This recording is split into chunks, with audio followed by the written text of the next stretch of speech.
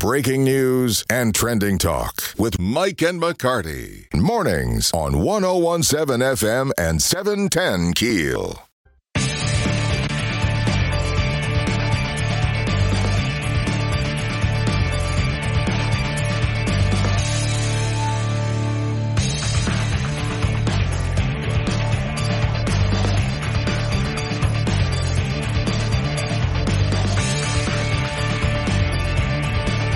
.101.7 FM, 710 KEEL, Mike and McCarty on the Jack Spring Electric Newsmaker Hotline. Shreveport City Councilman Alan Jackson joining us. Alan, good morning, sir. Good morning. How are y'all? We are doing well, thank you. Shreveport Mayor Tom Arsenault joined us a little bit earlier this morning, telling us about why he made the decision to veto the current new noise ordinance. Are you going to try to mount an override? No, the mayor did comment before making his decision. So he was kind of clear as to why he made those decisions. I think for me, the question that was always up in the air, we've had a lot of people talk about it, but there was always just, a question in the air as to the noise ordinance that was approved always talked about an affected party. So what do we consider an affected party? So it goes back to where are we going to be measuring the sound from? So I would agree. At the receiving end, 85 is way too loud. At the receiving end, if that's where we're going to be measuring. So for me, this goes back to making sure that we're clear as we're talking about an affected party and where the sound is going to be measured from. So I think we can work out a compromise. I don't think we should try to mount an override because I agree. 85 decibels is way too loud at the receiving end. Well, why'd you pass it then? It was your amendment. So I passed the amendment because, again, the question goes back to, and again, if you look back at council meeting, where are we going to be measuring from? There was some argument that says, look, if they're over 85 and they're breaking the law, then you shouldn't have to have a complaint. There should not have to be an affected party. If there is no complaint, then where do you measure to determine if they're over 85 decibels? So 85 allows wiggle room and interpretation of the procedure. But if the procedure becomes clear that you have to have an affected party, you have to have a complaint, and it will be measured from that affected party, then yes, it's easy to take the decibel levels down and still have and hope for a vibrant downtown.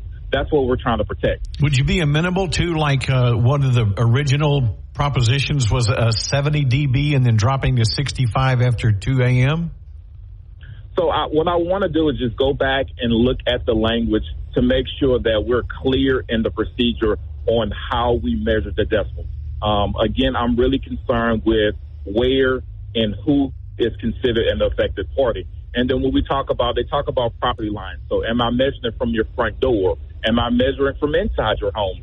When I did a lot of my extensive research, I did distance, but I also did inside of car doors closing, inside of businesses closing. And so I want to make sure that we're clear on where we're measuring from and who is really considered an affected party. This legislation really started off, in my opinion, as targeting one business. Wait a minute. You truly believe that? Folks live downtown.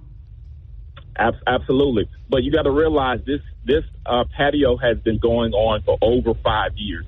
And Aaron, I will tell you that I've only talked to maybe 1-2 people that actually live downtown as a resident that has complained. I haven't received a whole bunch of people that live downtown that says, Dr. Jackson, Councilman Jackson, I cannot sleep. So this really started off, and I can give you the background story. They started researching. The only ordinance that was on the books is what we call the noise ordinance, because that was designed for construction. That was making sure fracking wasn't too loud. So this ordinance, the reason it was not enforceable, was never designed for entertainment. It was never designed for music and a vibrant downtown. And so that's why the administration, they did a great job of a lot of research to make sure that we can actually enforce this law. So I agree with all the enforcement of the law. The question is the sound. And but you posted, from? Alan Jackson, you posted on your Facebook page, and I'm quoting, they hear noise, I hear revenue. What if it's across the street from your house, Alan Jackson? So if it's across the street from my house. Is it revenue? And the noise ordinance, the 85, let's be clear, Aaron, what's for downtown? It's for other bars and restaurants that are trying to generate funds for the city. So I'm adamant about that. The bloodline of this city comes through finding people that's going to come to Shreveport and spend money where we can get tax revenue. That's how we fix our streets. That's how we build our infrastructure. That's how we get people to move back to Shreveport. So all of that is important. Now, with respect to Councilman Brooks, downtown is his district. Yet, downtown is going to be the heartbeat of Shreveport. So we have to pay attention to everything that's happening downtown, and we have to make this vibrant. I've talked to so many different conferences that simply saying we're not choosing Shreveport because you don't have a vibrant downtown. But they're choosing other cities that, quote unquote. But then when you have people gathering and having shootings and fighting and illegal activity going on downtown, that's running business out of downtown. You're correct, and that's something that we have to address. But gathering is not an issue. Loitering is not an issue. We don't consider people loitering when there's a lot of people in other places enjoying themselves. But it should be done decently in order and in a safe manner. And so we're working on that to make sure that doesn't happen. But we don't want to combine the two. We don't want to combine entertainment, large crowds with, this just means that there's going to be crime, because that doesn't mean that. We can have a lot of people downtown walking, enjoying themselves, going from different bars to different bars, and everybody doing that decently in order, the same way you see people go to a large concert. The haze on Texas was not previously in the entertainment district. This ordinance extended the entertainment district to take them in. Do you think that was wise because you have housing right across the street? I've visited a lot of places that have mixed-use spaces where you have residential areas and entertainment districts side by side. And if you research a lot of those places from a real estate point of view, those property values are one of the highest property values in those given areas.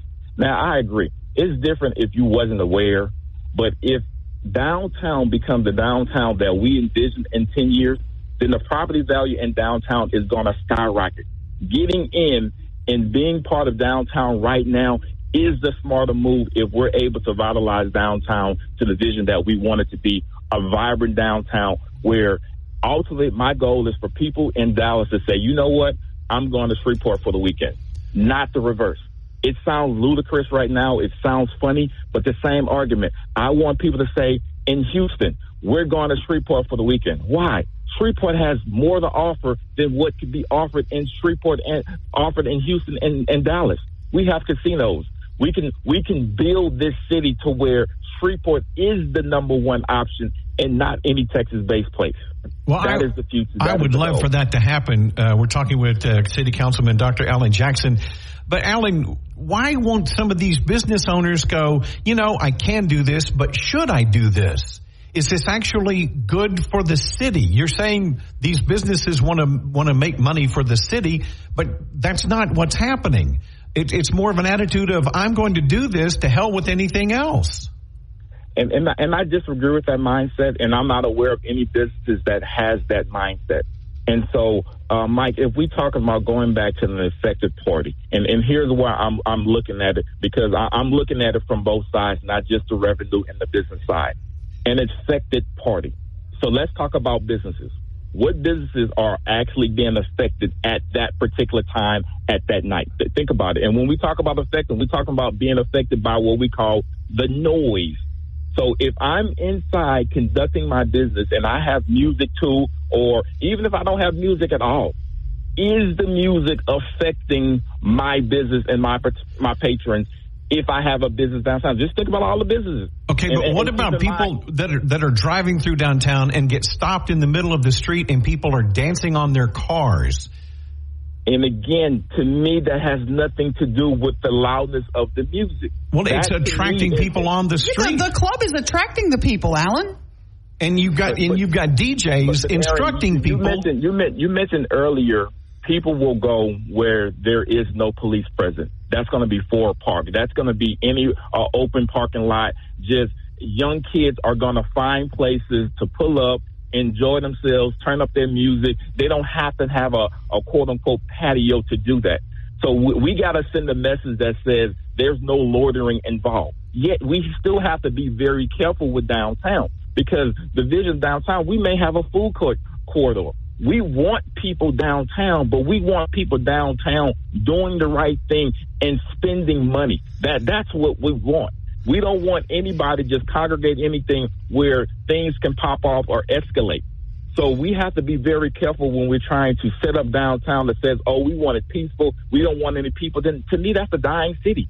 You know, that's a city that says, when I drive downtown, I hear no music, it's peaceful, there's no people. So what that's saying, go home, go to bed. Will you bring a new noise ordinance before the council with lower decibel levels? Will you personally do that or encourage your colleagues to do that? So that's simple, Aaron.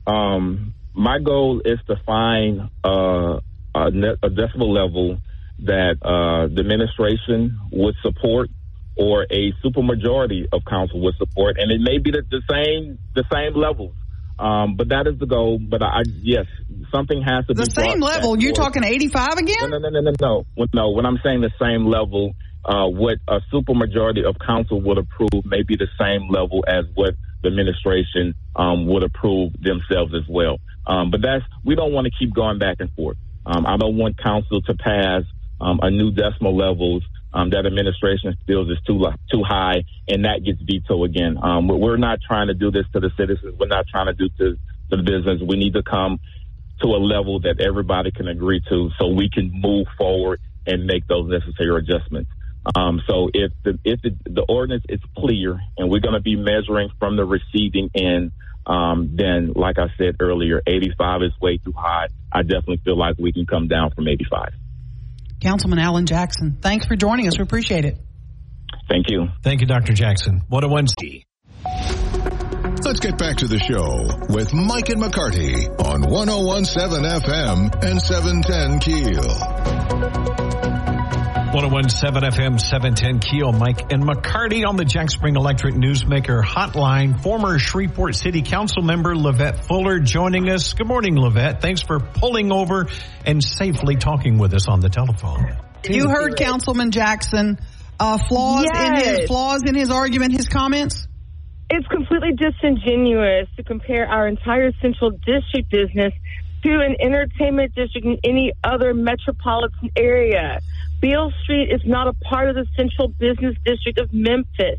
There are parts of Nashville that are designated for entertainment. The French Quarter is not the central business district of New Orleans. And 6th Street in Austin, Deep Ellum in Dallas. These are not areas that are deterring from live-work space or business space. They are designated and sequestered for entertainment and walkability. And on the weekends in particular, they remove vehicular traffic for pedestrians to have more space. But not in any of those places. In particular, Deep Ellum, where you have rooftops, and in Austin on 6th Street, you have open-air amphitheaters for live music. But not one of those places is hitting the sound, the volume that you're getting downtown on that rooftop right now, where you are vibrating the windows on adjacent areas where people are trying to sleep. Why did this council go with 85 decibels? Was it for that one particular business? They are trying to find a compromise based on the OSHA idea of what is too loud for the human ear in a work environment. I think it was good that they at least tried to find an objective measure, but they're not taking into account something that Crystal Chica said last week, that when you go up 10 points, that's an exponent. That's like an exponential 100% louder than the 10 points before. 60 to 70, 100% louder. 70 to 80, 100% louder. They're not taking that into account. The other thing they're not saying is, hey, if you're going to have outdoor music, what are you going to do to dampen the sound so you're not impacting your neighbors? What he's saying about the loitering and everything, you're creating an attractive nuisance, whether you intend to or not, and you're making an environment that the police have to come in and intervene on when you don't have the infrastructure in place for that. I made a live video last week out on Commerce Street explaining that it is actually part of the entertainment district, and if we were actually investing in that and incentivizing that, you could still have the kind of rooftop that Hayes had a year ago that people weren't complaining about, where you could have a little bit of live music, but not hip hop, not a DJ that is so loud that you're actually interacting with it from the street. You could have all the entertainment and have the street blocked off on Commerce Street. The sidewalks are loud enough that you wouldn't be obstructive to anyone, and you could have all of that nightlife in a sequestered area and still have plenty of area to make lots of revenue off of people living and working downtown. Last 30 seconds, he said that the council was targeting this business, Hayes. Disagree strongly? I don't disagree strongly. I think that it's not about targeting. I think that they happen to be creating an environment that is much louder than they were a year ago, and I think that is the reason that we're reacting. I don't think you should ever be reacting just to one thing, and that's why it seems that you should be making comprehensive policies that impact everyone in a positive way. You're getting complaints, though, of the people that live in the Standard. It's not just the one or two people that he's hearing from. It's the people that Gary Brooks might be hearing from. Mm-hmm. But the thing is, you have to be accountable for what you're doing. Yes. Thank you so much. And that is not a part of the entertainment district. Levette Fuller, thank you so much for your time. We appreciate it. Thanks. Bye, y'all. 101.7 FM, 710 KEEL. Breaking news and trending talk with Mike and McCarty on 101.7 FM and 710 KEEL. You just had a story about airline boarding. Mm-hmm. And boarding window seats first. Yeah. Oh, makes sense. Why haven't we been doing that? Why hasn't anybody thought of that? Because you board rows 18 through 35, and so everybody in that little area is all crumpling up together trying to get their stuff overhead. I've heard for years how much people love Southwest. Mm-hmm. You know, I had never flown Southwest until we just went to that wedding in Atlanta a few weeks ago. Okay. Aaron, first of all, I get motion sickness. I get, you know, if I could get the bulkhead seat, it helps. Yes. Over the wing or, you know, right in front of the wing seems to be a little smoother part of the plane. So when you don't have assigned seating, when you can't purchase a specific seat for specific reasons like I have. Sure. Aaron, it added so much stress to me going, I don't want to be stuck in a middle seat. I'm a big dude. Yeah. And, you know, in the back of the plane or something like that. Right. It wasn't worth it to me. No. I was like, I'd rather fly where I can choose my own seat. Yes. I learned a trick on my last trip, I think, to California. It was during when I had the knee issues. Right. And so I was asking them to meet me with a wheelchair so I wouldn't have to walk through the airport. But I also had ordered the bulkhead seat. Yeah, and so when I got to the desk, listen to this. They said, if you're in a wheelchair, you're not allowed to have that seat by the emergency exit. You're not allowed. If you're wheelchair bound, you're not. I said, I'm not wheelchair bound. I just need to. I'm sorry, but that's our policy. If you require a wheelchair for any reason, you can't sit in an emergency row exit. So I thought, note to self. I said, never mind. Never on the do wheelchair. That again. Yeah. And when I got off the plane, I called for a wheelchair. So. Right.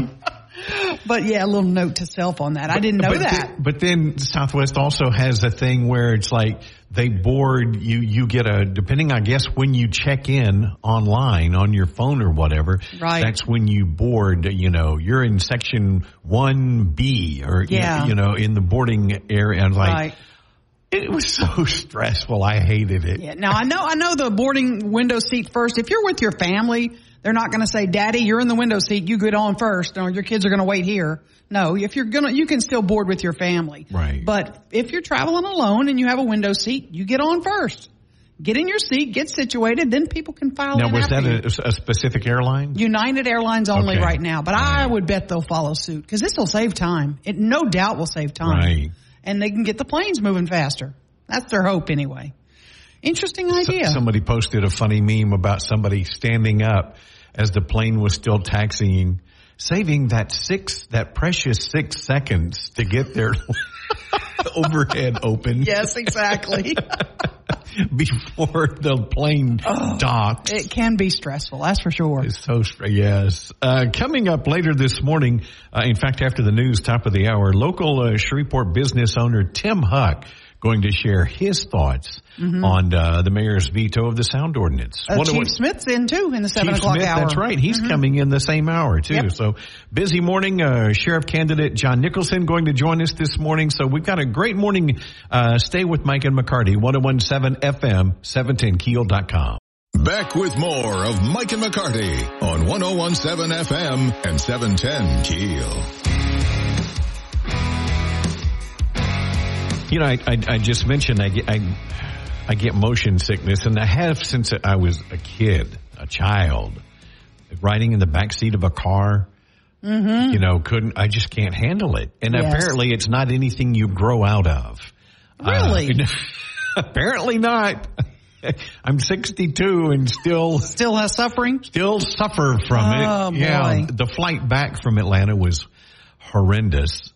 Bumpy or turbulence? Oh, yeah, just turbulence, and it was just it was miserable. Oh, that's frightening. And oddly enough, I love roller coasters, and I thought one year when I was working across the hallway at KWKH doing mornings there, we were at the State Fair broadcasting, and you know the fair has those helicopter rides. Oh, absolutely, yeah. And I went up in the helicopter with the Marty unit and broadcast one of my breaks. We used to do them all live, remember, in those days, and did it from the helicopter, going around the fair.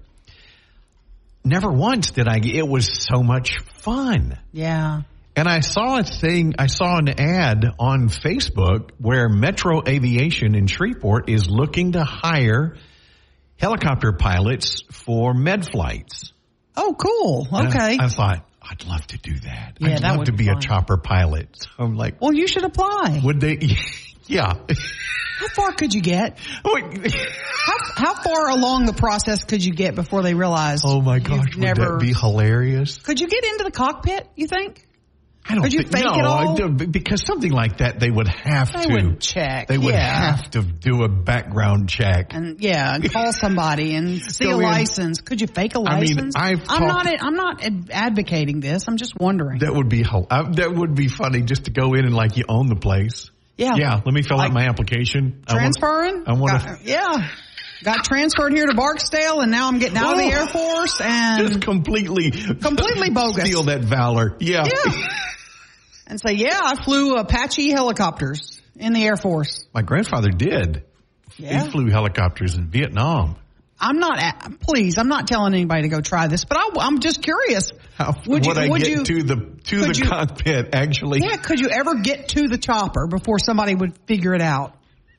And if you did, oh dear God. That's a Frank Abagnale tale right there. Yes. Catch Me If You Can, the true story of the guy who... Oh, no kidding. That was a crazy movie, too. Was that Leo DiCaprio? Leo, yeah.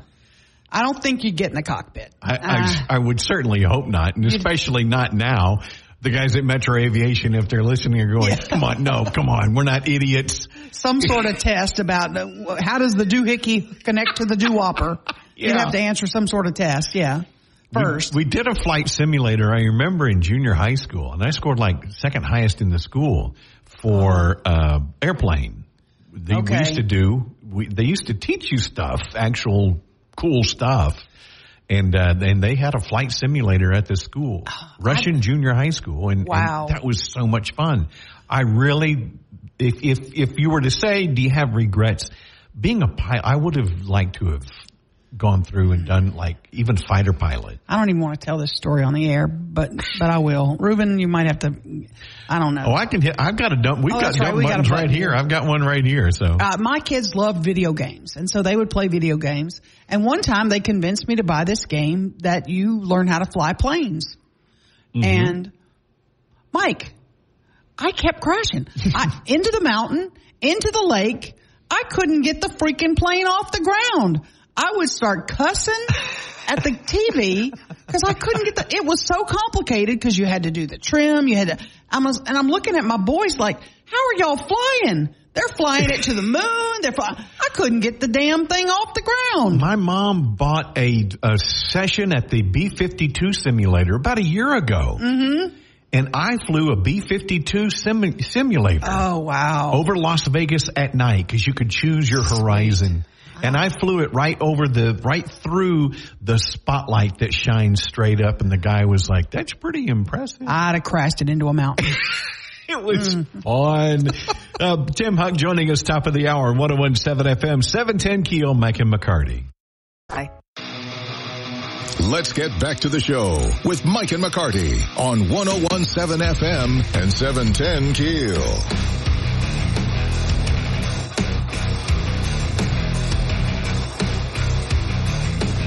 I was talking earlier about flying Southwest for the first time a couple months ago. And how stressful it was for me personally, not having my assigned seat, because I like having like you said, if I can get the bulkhead seat, that's perfect. Absolutely, yeah. And my wife usually tries to get that. We got a message on the Shreveport Security Systems message board. Tom says, yeah, Southwest Airlines boarding is definitely a cattle call. Mm-hmm. He says the good thing about Southwest is most of their pilots are retired military. Yes. If you fly Southwest, you'll notice they tend to taxi faster and take off at a more steep angle. They are in a bigger hurry, that's for sure, yeah. Now, I told you when I was at Bossier, a friend of mine from Bossier High School a long time ago ended up flying B-52s for the Air Force for years. He retired from the Air Force and went to Delta. Where he still flies today for Delta Airlines. So he's a former military pilot as well. It's a great career. And I would love to travel. I would love, if I get to go to Denver and lay over for a night or two, that would be awesome. Other places would be kind of cool just to go see. Problem is they don't get a long layover typically, a lot of them. It's like turn right around and come. It's not like you can, yeah. It's not like you get a week off. Spend 2 or 3 days there. I guess you could plan it perhaps, but they fly for free. So if they want to take their family somewhere, they typically get Now, I told tickets. you, I got to go out on Barksdale to their B-52 training flight simulator. Aaron, when you're sitting in that cockpit, first of all, you have to climb in. It's like an actual cockpit. God, you don't go like you sit at a table with a computer screen. Right. You're climbing into an actual B-52 cockpit with all the switches and dials and knobs, and the screen in front of you goes, it's probably 30 feet around. Wow. And it is so real. And they can take this simulator and move it like the movement of the plane. Mm-hmm. So if you're banking right, the whole thing banks to the right, which they didn't even turn on. And I still got sick. Oh my goodness. Because of those screens, because they move. It was incredible. It was incredible. That is so cool. That is so cool. We're going to talk about the noise ordinance next hour. We have Tim Huck joining us. He owns clubs downtown, owns a lot of businesses in town. And Chief Wayne Smith is joining us at 7:40. How's he going to enforce the existing ordinance now that the mayor has vetoed the new one? We'll talk about that. With 85 decibels, which was a joke. But that's done and done, so it's don't worry about it.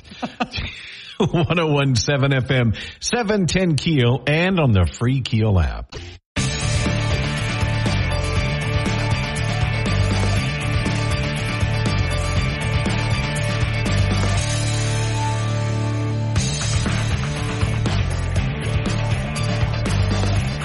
.101.7 FM, 710 KEEL, Mike and McCarty. In studio with downtown business owner Tim Huck.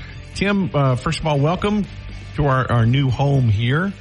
Hey, nice studio. They've remodeled us and moved us over. Yeah, it's kind of cool. Yes. Now, you own a couple of bars downtown, is that right? Yes, sir. The Sandbar. Sandbar in Phoenix. Get real close to that mic. Okay, Sandbar in Phoenix. Yeah. Mm-hmm. You heard Councilman Alan Jackson talking about the mayor's veto of the noise ordinance. First, were you surprised the mayor vetoed? I'm sure you called him and asked and encouraged him to do so. I was thankful the mayor vetoed. How about okay. we use those words? And Dr. Jackson said we're not going to fight the mayor. You know, we don't probably have the votes. He doesn't have the votes, and he knows he doesn't have the votes. He would fight if he had them. Did you hear him say anything logical? I don't think anyone heard him say anything logical. The clown emoji is kind of what popped in my head when he was talking. I would have respected him more if he'd have just said, Shalette Holden, my friend, can do whatever she wants. I would have at least had a little bit of respect for what he had to say. He was just making up stuff as he went. Are you certain they're friends? 100% positive. Okay. So do you think she gets special favors? Oh, without a doubt. Between Tabitha Taylor and Alan Jackson, it's an absolute joke. They absolutely almost state, hey, can Mr. Huck, who owns multiple properties downtown, not be a complainant? We want to find out who the complainant is going to be. The complainant is anyone who's negatively affected by you breaking the law. However, when you break a law, there shouldn't even have to be a complainant. When, the mayor said, they have a option to write a ticket if you're going 36 in a 35. But if you're doing 80 in a 35, they have to write a ticket. They have to arrest you. They have to do something. And this guy's going, well, we want to make sure who the complainant is. I mean, he plainly said, well, are they measuring with the doors closed? Like, you have to be a hostage in your house. You have to be a hostage in your business. If you work or live in downtown and you don't like the loud noise, go inside your property and close the door and barricade yourself in immediately. What in the world are you saying? You're a clown. Is there a compromise to be had here, Tim? There's always a compromise to be had. What it has to start with is people understanding the negative effect that they're having. People have to understand that they have been breaking the law for a very long time without anyone enforcing. Now the mayor has said the law is enforceable. I've always read the law to be enforceable, and it's very simple. It's not a very comprehensive thing to be able to read. If you can clearly hear it, if it's clearly audible at 50 feet, then it's a violation of the law. Okay, they want to throw all these DBs and throw all this confusing stuff, and literally Tabitha Taylor and Alan Jackson did a great job of confusing people. But Alan Jackson, you have doctor by your name, and you're obviously not a medical doctor, so it's got to be some form of education that you've got. You've got to be able to comprehend simple words. Well, he did make the comment that he said, at 1 a.m, downtown businesses aren't affected by the music. Well, I would love for him to spend his money and open something downtown. Not sure he has any, but I would love for him to spend his own money and open something downtown if he believes that. I'd love for them to do a research study and see from the time that they changed their music levels to now what the sales tax revenue that is generated in downtown at night from the nightclub and bar industries, from the hotel people who have moved out or left, parties that are no longer going to places like the Remington that used to go there. The sales are down all over downtown. What's the impact on your business? How bad is it? My business is substantially down. It's substantially down. It's probably 50% down.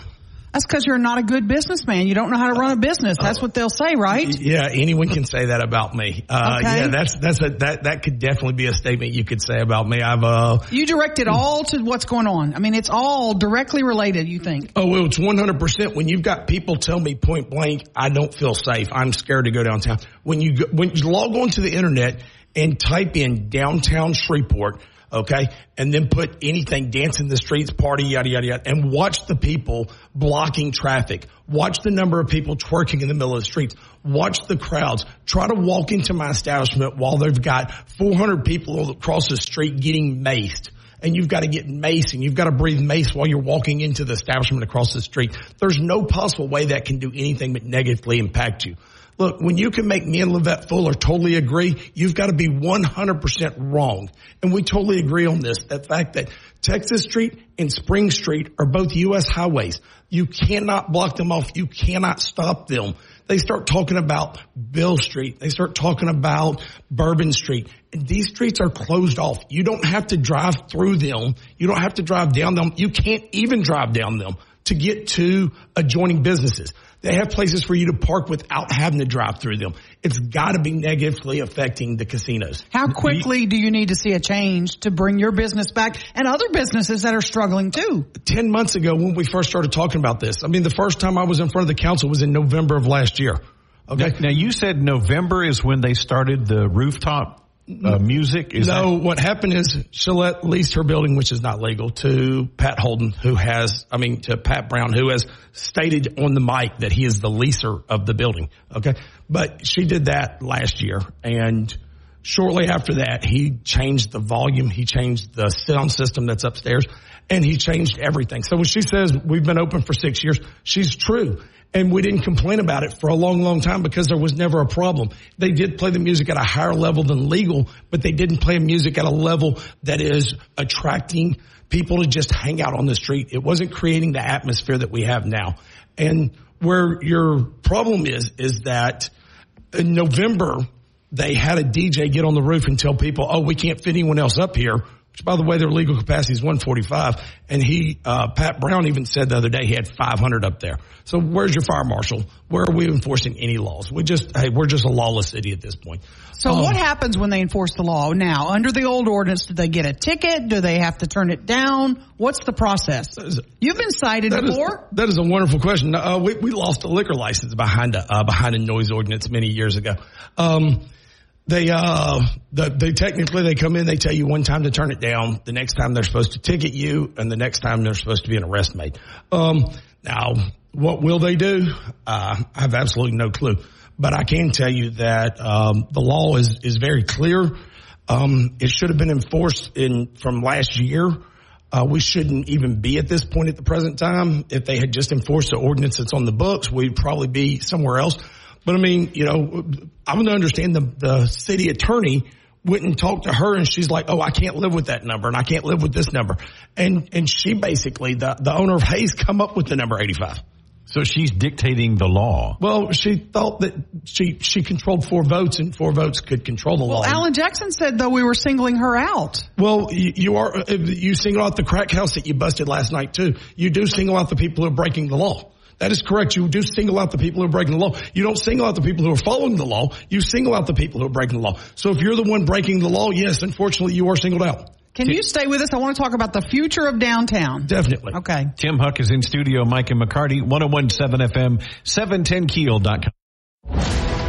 More breaking news and trending talk with Mike and McCarty on 101.7 FM and 710 KEEL. In studio with downtown business owner Tim Huck joining us. You got an email? Got a great text message, Tim. East Bank in Bossier is the immediate winner of Shreveport making terrible decisions. Are many of these downtown business owners looking to leave downtown and find greener pastures? East Bank, other spots? I can tell you that I'm personally in negotiations for a property outside of Shreveport. Chase Boydum with Fatty Arbuckles has expressed an interest, looked at, and even reached out to looking at locations outside of Shreveport. Not just outside of downtown, outside of Shreveport. And that's heartbreaking. Yeah. That is heartbreaking. I would sell everything I own for 70 cents on a dollar in everything I own in Shreveport. To get out, I'd sell everything I own in Shreveport. Every property, every house. Tim Huck, what would have to change to make you and Chase not feel this way? A city council that wants to work for everyone and not just their friends. Police department that wants to enforce all the ordinances correctly and make people feel safe and welcome in downtown again. And when I say safe and welcome, we've got the police officers downtown now, guys. They've got 20, 25 cops downtown.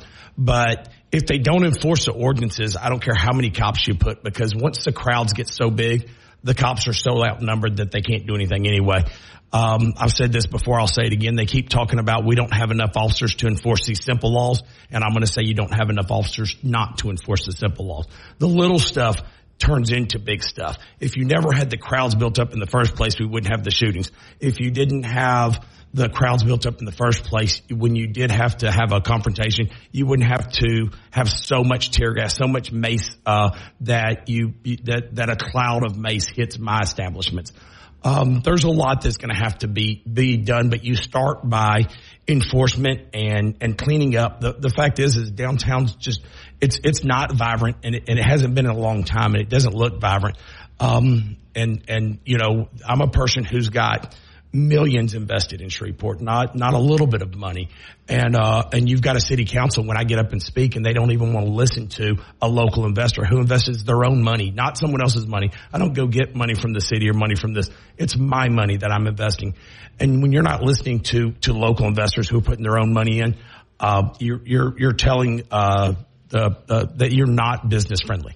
Where do we go from here? What do you hope happens? Well, I hope that the chief comes in here today and tells you he's going to start enforcing the law that is on the books. I'm hoping that the city council decides that, hey, let's sit down and have a real conversation with everyone affected and come up if we need a new law. If we enforce what's on the books, I say don't change anything. But the reality is that's my personal opinion. That's not necessarily what's best for everybody. We could probably have some form of compromise that comes to works for everyone involved that can be a little bit better than where we're at, and work forward for progress.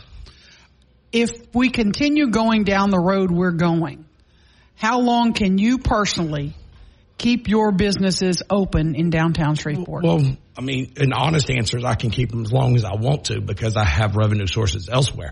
How long will I is a different conversation. How long can I? How long will I is not the same answer. Are you within months of saying this is not making money? Probably first of the year I'll be looking at making a decision on doing something different if nothing changes. If the police department starts enforcing the law as it exists and the council starts working together better, making better policy, then you think we could turn this around? Then I personally invest more and work harder into those businesses instead of focusing on other ventures. Worried about this weekend? How loud it's going to be? We're going to see it for 7:40, I guess. He's actually coming in at 8:40. I screwed that up. So okay, he's coming in at 8:40. I guess we're going to hear at 8:40 how worried I am about this weekend. Well, again, it's just heartbreaking to me as a native Shreveporter that, you know, businesses are at this point. Try to be one who cut his teeth in Shreveport, come up here and earn the money that I've reinvested back into the city. And then to watch the demise mainly due to the fact of a couple of council members who want to take care of their one friends. Interesting stuff. We'll keep watching. We'll have the chief in the 8 o'clock hour. Thanks for coming in. Hey, thank y'all for having me. Mm-hmm. Tim Huck in studio. Mike and McCarty, 101.7 FM, 710 KEEL, and on the free KEEL app. Back to the big stories of the day with Mike and McCarty on 101.7 FM and 710 KEEL.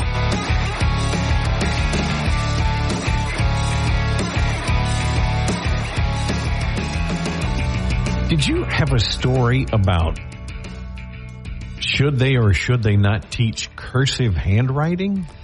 Well, they are going to do it now in California. They not been? No, they don't. I don't think they teach it in Louisiana. I may be mistaken. Somebody correct me. But students in California will now have to learn to write in cursive.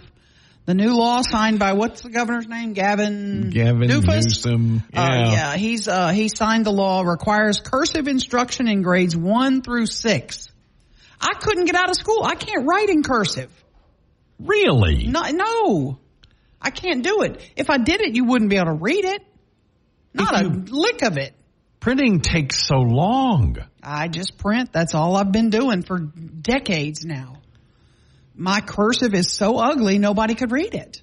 You couldn't even come close to reading. I wouldn't even know how to start doing it now. I really wouldn't. I'm going to walk around because, see, tell me, this is cursive. Okay. All right, this is just you can. Okay. Metro Aviation is looking for helicopter pilots. Okay. I can read it. That's not bad. Your little aviation, your V and your I aren't connected. Your L and your O aren't connected in looking. You fail. They're all supposed to be connected, right? I have what's called serial killer handwriting. Do you?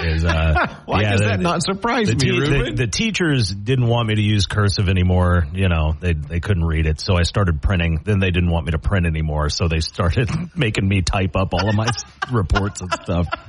Yeah, it was awful. Well, another issue for me, I'm left-handed. So when I write, I'm dragging my hand across the ink. Oh, you know, which is why some of it's lifted, you know. Well, I can't do it. I can't write in cursive. I'd have to. And you remember those lines? We used to have those lines that we would write. We would do our letters on. And then it would have the dotted line between the two lines, so you would know how high to bring, your I. And do they still do that anymore? Or is apparently not. Way old school? Yeah, I don't think I could do it anymore. I can make an L. That's it. I can make an L. You know, on forms when you sign your signature and then print your name below? Yes. Mine doesn't look much different. Oh, mine. I can't, print. I can't do it. It takes too long. No. Yeah. I cannot do cursive. I don't mind them teaching it in school. I don't have a big issue with it, but I don't think I would do well. Not going to do well. Now, see, my eye is connected in looking. See? Now by the way, if you were expecting Chief Smith, because we've been saying it, he's coming up at 8:40. I screwed that up. It's 8:40 for Chief Wayne Smith. FYI. What do you tell me? Don't ever let that happen again. Okay, I'll never let it happen again. Promise. 101.7 FM, 710 KEEL, Mike and McCarty. Back Mike and McCarty on 101.7 FM and 710 KEEL.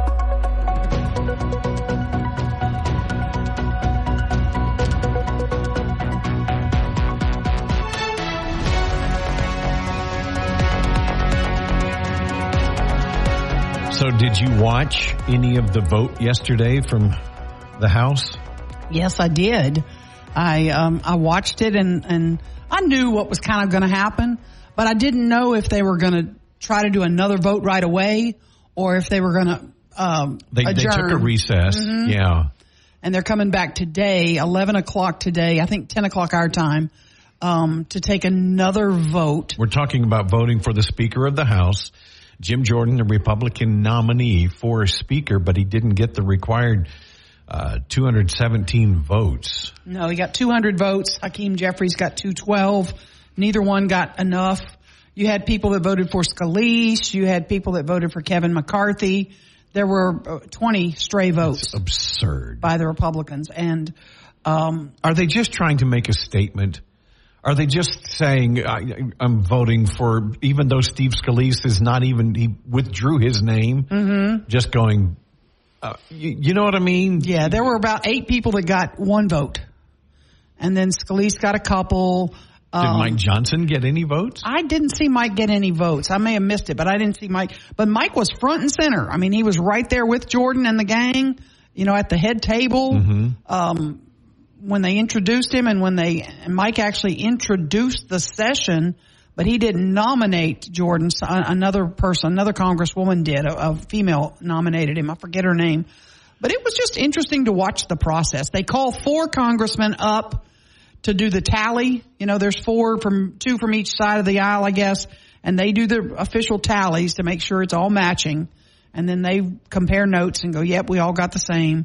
And then they announced that there's not sufficient votes for anyone to become speaker, and then the acting speaker gavels them and said we're going to go into recess. So, but Hakeem Jeffries got more votes. Oh yeah, than Jim Jordan did. You bet, absolutely, yeah. We've got 221 Republicans, and we can't get 217 votes. Nope, you barely got 200. Republicans. Yeah, you barely got 200.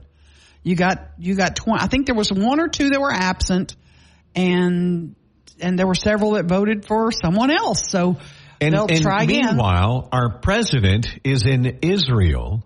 Yes. And the Jordanian leader canceled the meeting.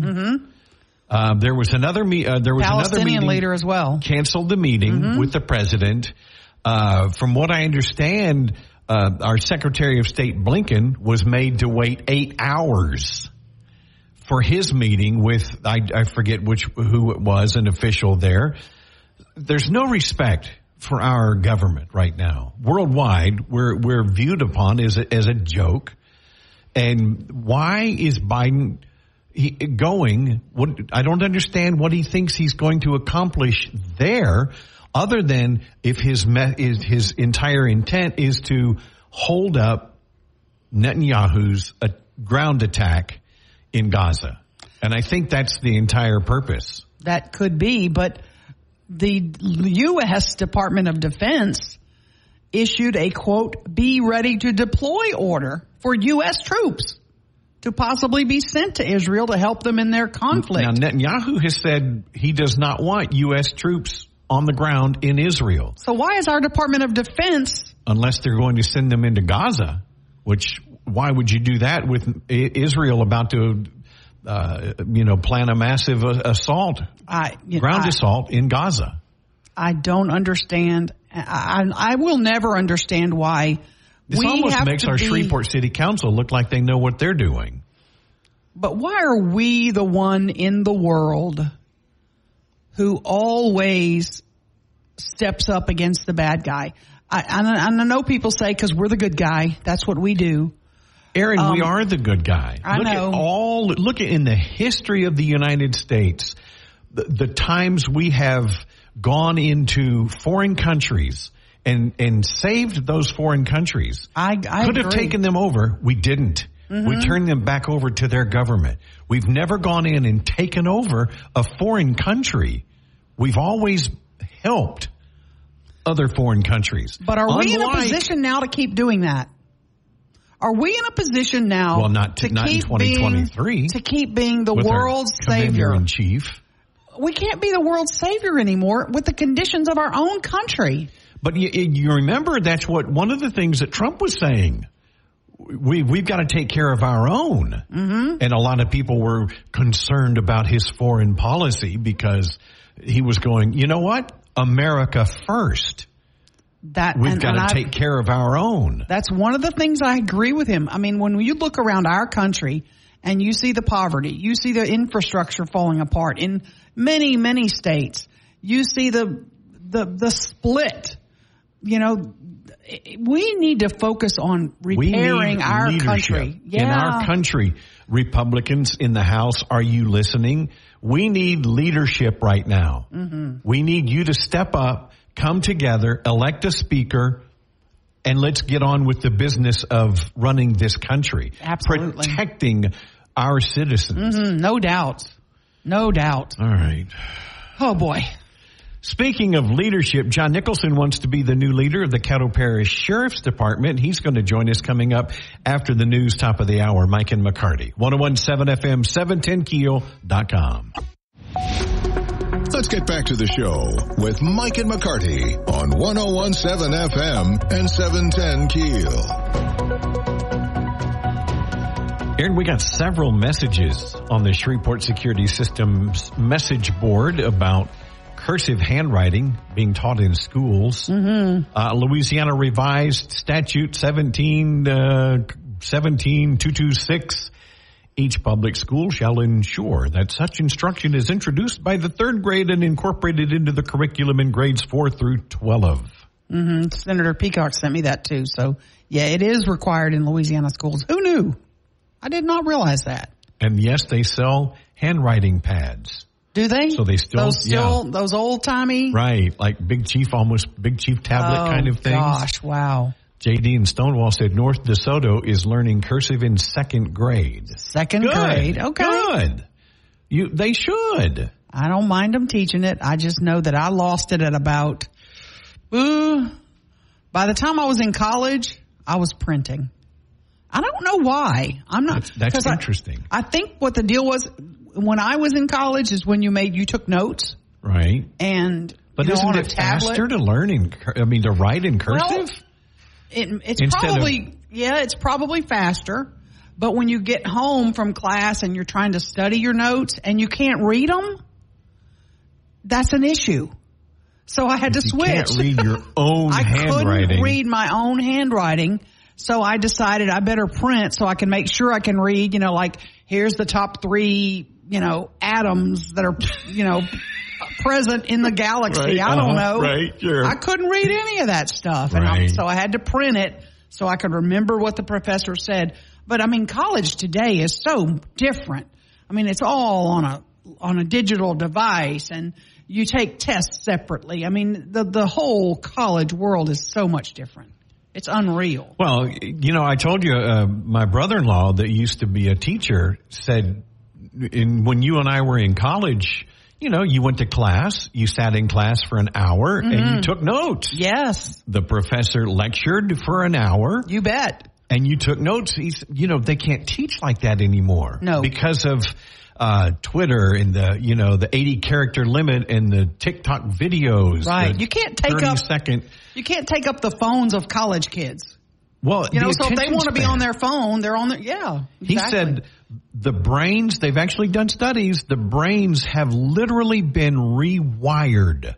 The neurons aren't firing in the same way that yours and mine used to. Unreal. Because of the short video clips, the sound bites, the tweets that are short messages. The attention span is like a goldfish. Unbelievable. That kids can't learn like that anymore, so they have to, and teachers can, correct me if I'm wrong, but they cannot teach in front of a class for an hour and lecture and people take notes anymore. Wow. That is so crazy. It's unreal. It's interesting, but it's very strange. Yeah, no doubt. No doubt. John Nicholson, Caddo Parish Sheriff candidate, going to be joining us coming up right after the local news. Mike and McCarty, 101.7 FM, 710 KEEL, and on the free KEEL app.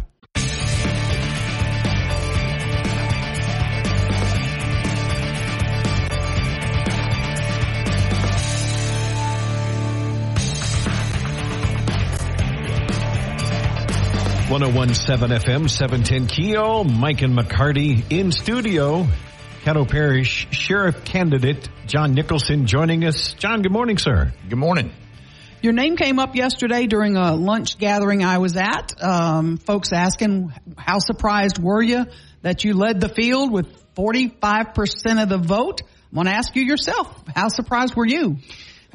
I was not surprised to lead the field, but I am gratified that the voters of Caddo Parish gave us such a decisive lead in the end. To come in with 45% in a 6-person field was really a tremendous victory that was to the credit of the hundreds of supporters who have worked so hard to support our campaign for the past several months.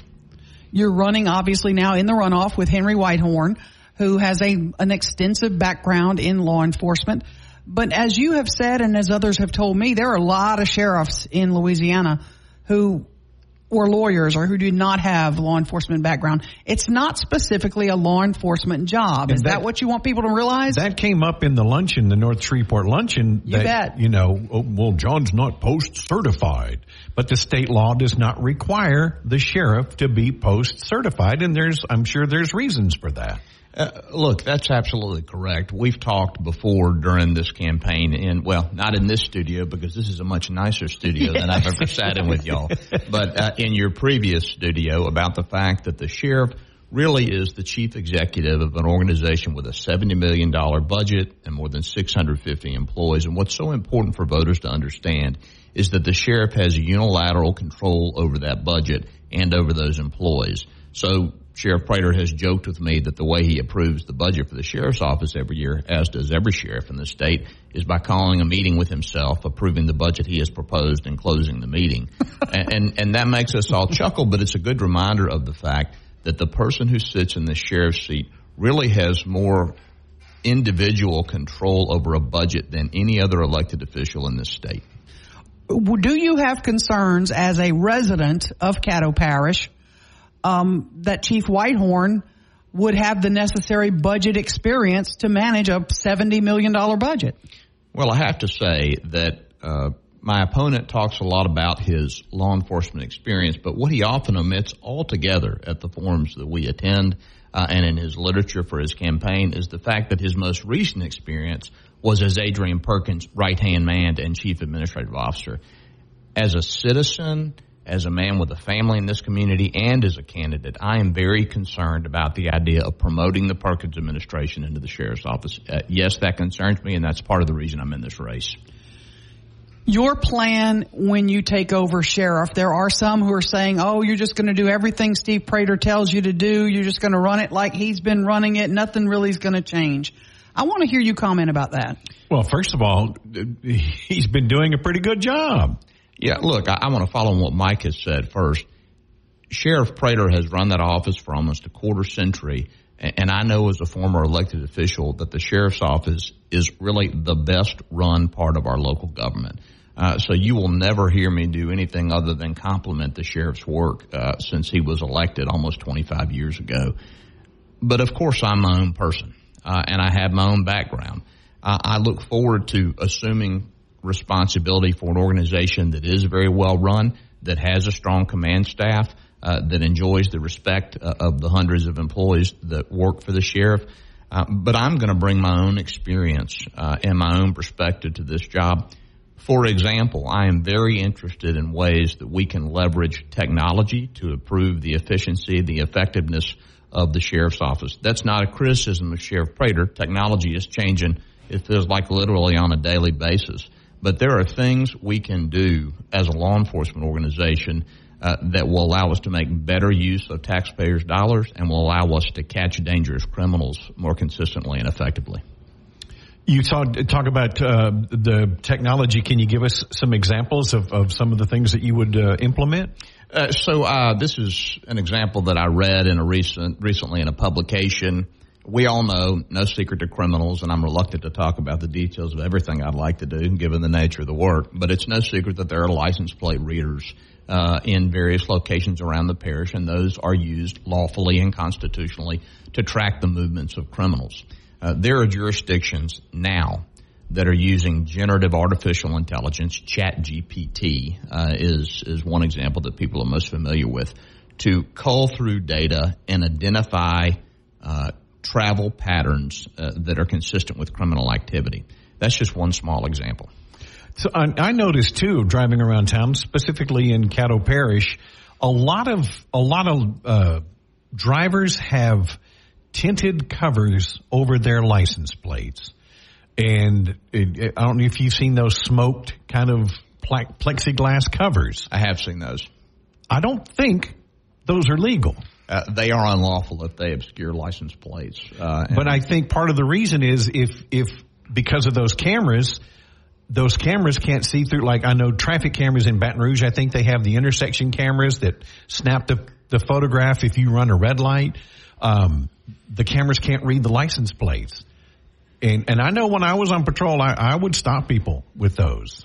Well, look, that's right. I and my deputies will give that appropriate attention if I have the good fortune of being elected sheriff. You mentioned, Mike, investigatory traffic stops.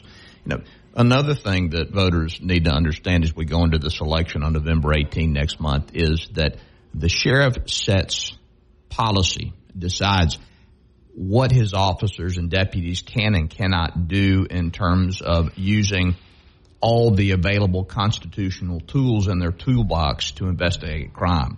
So one thing that deputies can do and other law enforcement officers can do, of course, is conduct traffic stops for things like obscured license plates or tail lights for the purpose of having a lawful conversation with an individual they suspect of criminal activity. I am committed to allowing my deputies and encouraging my deputies to use all the tools available to us to identify and apprehend criminals. Would you take that to stop and frisk? Do you believe in that?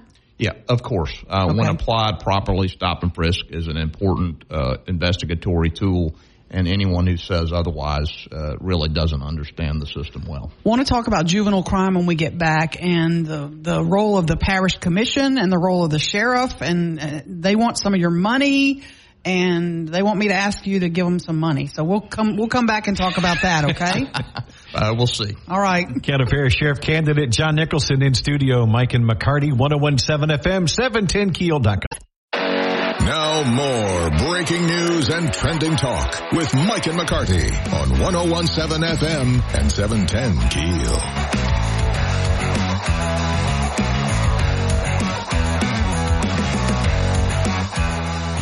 We are in studio with Caddo Parish Sheriff candidate John Nicholson. By the way, we have extended an invitation to Henry Whitehorn as well. I spoke to Henry yesterday, and he is probably going to join us either tomorrow or Friday. I've offered him the same time slot, the same length of time, so we'll do the same thing with him, hopefully, if he sets it up.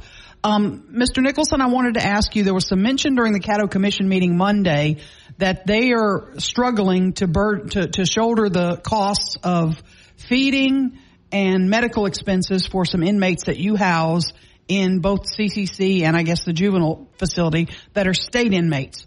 That you get reimbursed, the sheriff gets reimbursed money from the state for those inmates, but you don't then transmit the money to the parish, and they have paid for those costs. Is that something you will look into? You will look to do to figure out if y'all can come to an agreement on that? Well, look, I'll certainly investigate that concern, but I'll say that I have had conversations sufficient to satisfy me that the way the money the commission is referencing is flowing is consistent with state law. So nothing is happening with those funds other than what state law requires. Am I willing to discuss with commissioners ways we can work together to ensure that the needs of our respective organizations are met? Of course. You have a fund balance. Is it in the range of $25 million, somewhere in that range or more? I believe it's more than that. Okay. Could you use some of that money to provide more juvenile beds for Caddo Parish? The voters spoke loud and clear that the way that the millage was written, I guess, was a little too vague perhaps. I'm not sure. I know how I felt. It had very broad language. I wasn't comfortable with it. The committee that worked a year said we need new beds. Could you use some of your money from the sheriff's department to provide more juvenile beds? We know that's a problem in our community.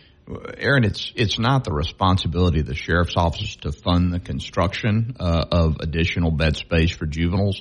Of course, it is a critical problem, but the solution to what happened with the millage this weekend, of course, it was narrowly defeated, is for commissioners to go back to the drawing board and give voters very clear choices on a future election about money that is to be spent for beds and have that be specified in the language of the proposition, and then perhaps another proposition to give voters an opportunity to provide money for other juvenile services. I mean, I worked through this, as you know, on the council. In 2019, the Perkins administration tried to lump public safety with parks, and I was very concerned about the possibility that money would be approved by the voters, thinking that it would be used for police and fire and would instead be diverted to some other purpose.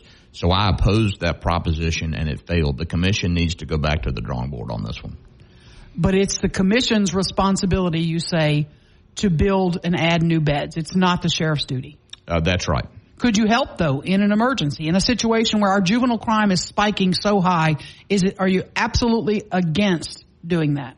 I'm willing to have conversations about a range of possibilities. I do not anticipate those conversations would result in the sheriff's office funding a capital project for new juvenile beds.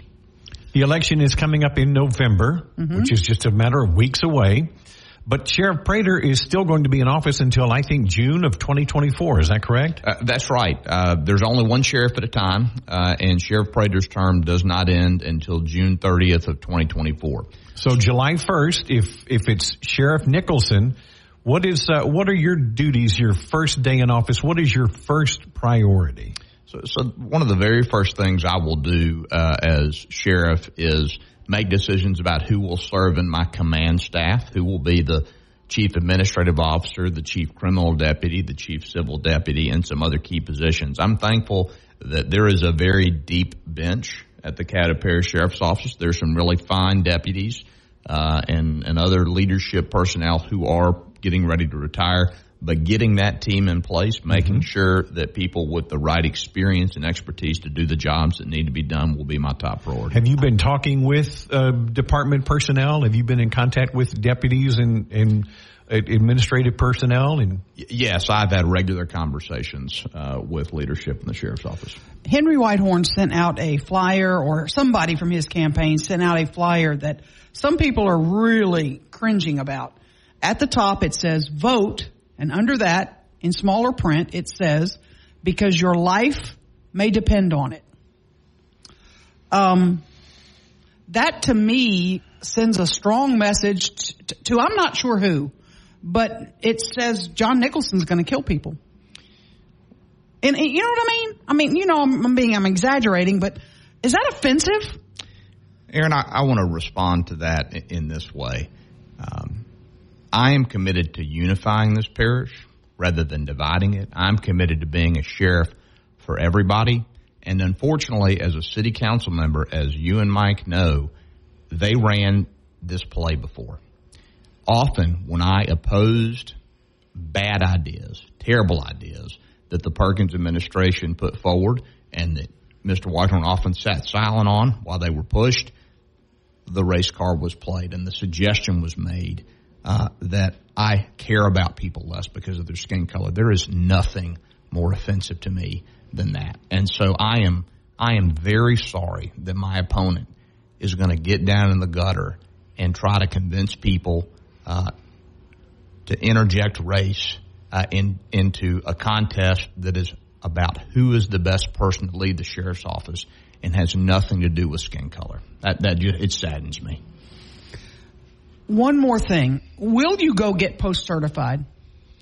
I do intend to do that, and I'm not required to as sheriff, but I am fortunately, I'm not 25 years old anymore, but I'm still in my 40s and healthy, and I intend to do all the physical training and the classwork that needs to be done for post-certification. Will you wear a GoPro camera while you're doing that? I would love to see those videos. I will both not wear a GoPro, and I will prohibit cameras anywhere in the vicinity, Aaron, unless you do it with me. No, but, oh, dear God. Yeah. What's the number for 911? Becoming post-certified, that's an extensive training session. It is. Like for the, police, even the reserve unit for Shreveport now requires reserve officers to be post-certified. You've got to go through the academy. Is that a full-time job? I'm very familiar with that process because one of the things that I do as a lawyer is represent the Louisiana Commission on Law Enforcement. That's one of my clients, and so it is an extensive process. My timeline for completing that work may be extended by my other responsibilities as sheriff-elect, but I would like to get that done. In our last minute before we wrap, your message to Caddo Parish voters today, why John Nicholson should be the next sheriff. Aaron and Mike, this is the most important election on the ballot next month for Caddo Parish. I have the right combination of education, professional and political experience, and proven track record as an elected official to lead this office. Sheriff Prater has done this job for a quarter century. He knows me from my prior government service. He trusts me to do this job, and I'm asking the voters of Caddo Parish to do the same. Sheriff candidate John Nicholson. Ouch. Paging Dr. Freud. Sheriff candidate John Nicholson, thanks for coming in this morning. Thank you both. We appreciate your time. 101.7 FM, 710 KEEL, Mike and McCarty. Back with Money on 101.7 FM and 710 KEEL.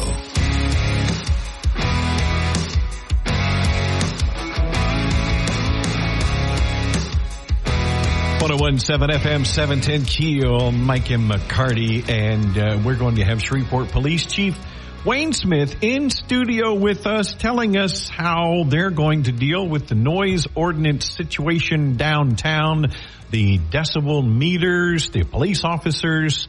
It's all going to be answered coming up after the break. Mike and McCarty, 101.7 FM, 710 KEEL.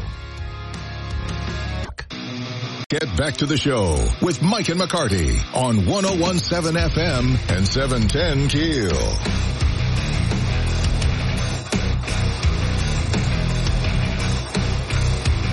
We're in studio with Shreveport Police Chief Wayne Smith joining us. Mike and McCarty. Chief, good morning. Thank you. Good morning to all of you. Thanks for having me. Is this your first time in our new room, or have you been here before? This is the second time. Okay. And I love it. It's beautiful. Yeah. Okay. Mayor Arsenault vetoed the new noise ordinance. That is correct. So the existing ordinance doesn't have decibel levels. It does not. Plain hearing is what we go by, and it is an officer's discretion. It's the reasonableness of the sound at the receiver's property line. Now, that existing noise ordinance has been described as unenforceable, very convoluted, very difficult to understand and enforce. How are officers going to deal with this now? Well, I understand it very clearly, and I've planned a meeting today or tomorrow with the supervisors downtown to make sure all of us are on the same understanding about it. Chief, how's it going to work for getting you guys to come out? Does somebody that is having problems with the noise have to call in?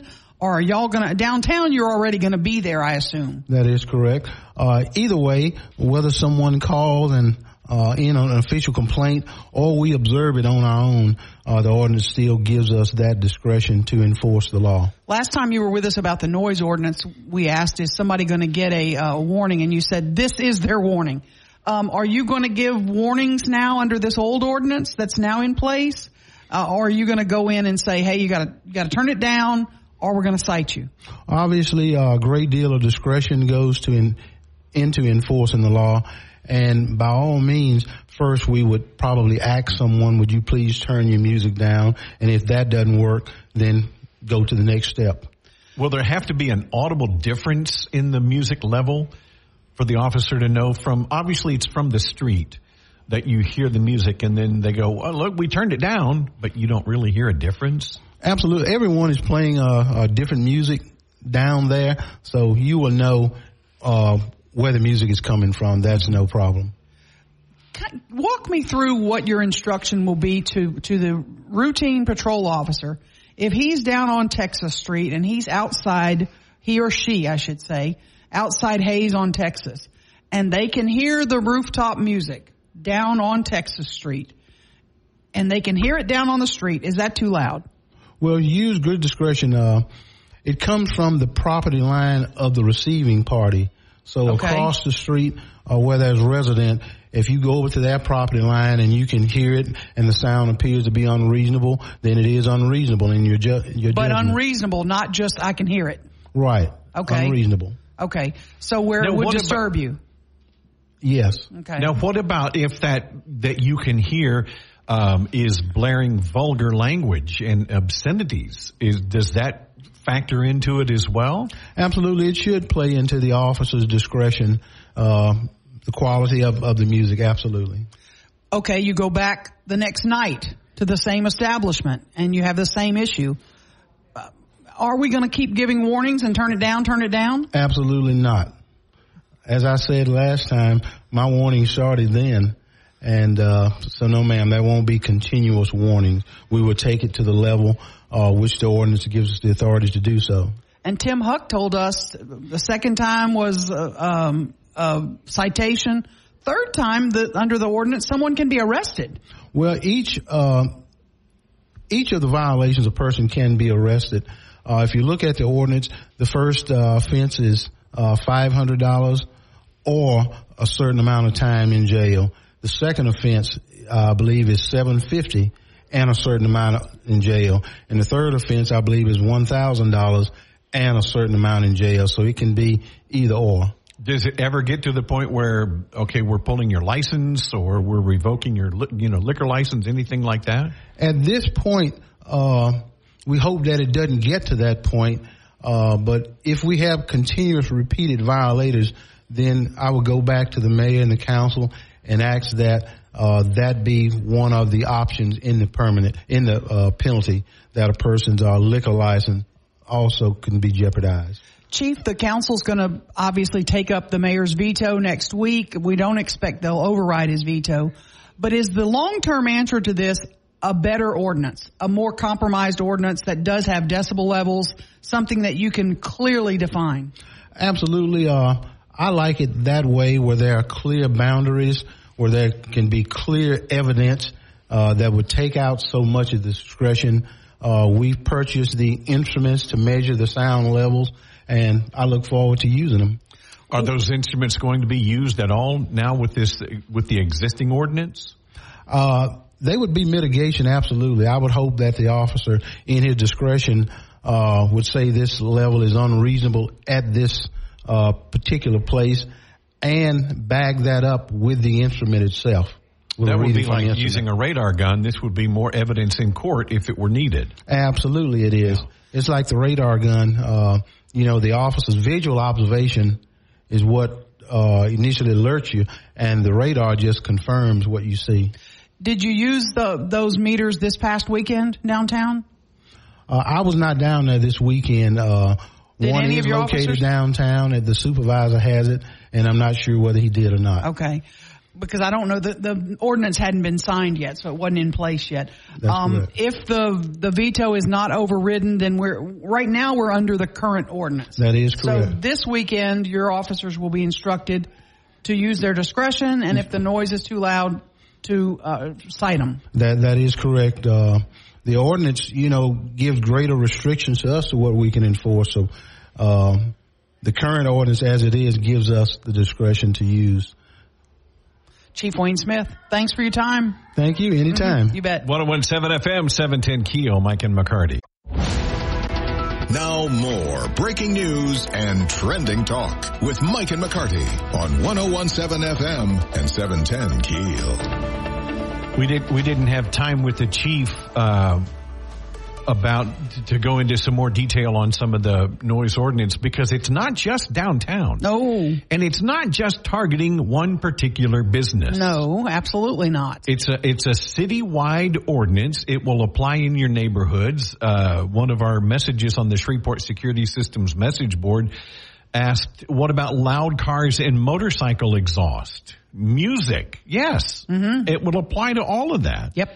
Now, if some guy's out mowing his yard, I don't think they're going to write a ticket for that. No, and it'll be from your house. Can you still hear that? And does it rise to the level of whatever decibel level, or as the chief said, under the current ordinance, where it's a nuisance, a problem? It's not going to be a lawnmower. Now, it could be loud music coming from your next door neighbor. If you're in an apartment and your neighbor is, blaring the music, and you're in your apartment and you can't sleep, then it would be a call to police. Absolutely. Now, and they make that call all the time. I've ridden bikes since I was like 14 years old. Always had street bikes. Always had Honda street bikes. But I know other bikes, their pipes are really loud, and I know some of them like them that way and try to get them as loud as they can. You bet. You've seen loud pipes save lives. But it would absolutely apply to that as well. Mm-hmm. There is illegal exhaust on cars and stuff. You can't have something that's intentionally loud. It may sound cool, but it'll violate the ordinance as well. Right. What I want to watch for is next week when the council does not override the veto. Which Alan Jackson said they were not going to override it. Not going to override it. How quickly do they come back with a new ordinance? Will it be next week? Will they actually bring it up next week and try to get it through? Are they going to do a new ordinance, though? Do you think it's just going to, now we have what we have? I think they might. The chief says he would like a new ordinance. He would like to have some numbers. With a little bit more concrete levels, a little more specific boundaries. So it's not up to the officer's discretion. He said officer discretion. He said that several times. And obviously that's not the best way to enforce this. Right. Where you have decibel levels, you can look at the meter, you can measure it, you're going to have the body cam from the cop. So, it's one of those things. So I will see, I'm curious to see, are they going to bring it back up? Will they compromise on the number, lower it to something like 70? Alan Jackson used the number 70 many times. So will he compromise and put that back on the agenda? And that's kind of what the city attorney wrote to begin with. And 70, going from 85 to 70 is a huge difference. You bet. You think, it's only 15% louder. Mm-hmm. No. That's not the way the decibel readings work. That's almost 100% louder. It's over 100% louder. You're right. Absolutely. From 70 to 85. It's over twice as loud. Right. Exactly. So I would think a 75 or a 70 and then down to 65. I think that would be workable. Absolutely. 101.7 FM, 710 KEEL, Mike and McCarty.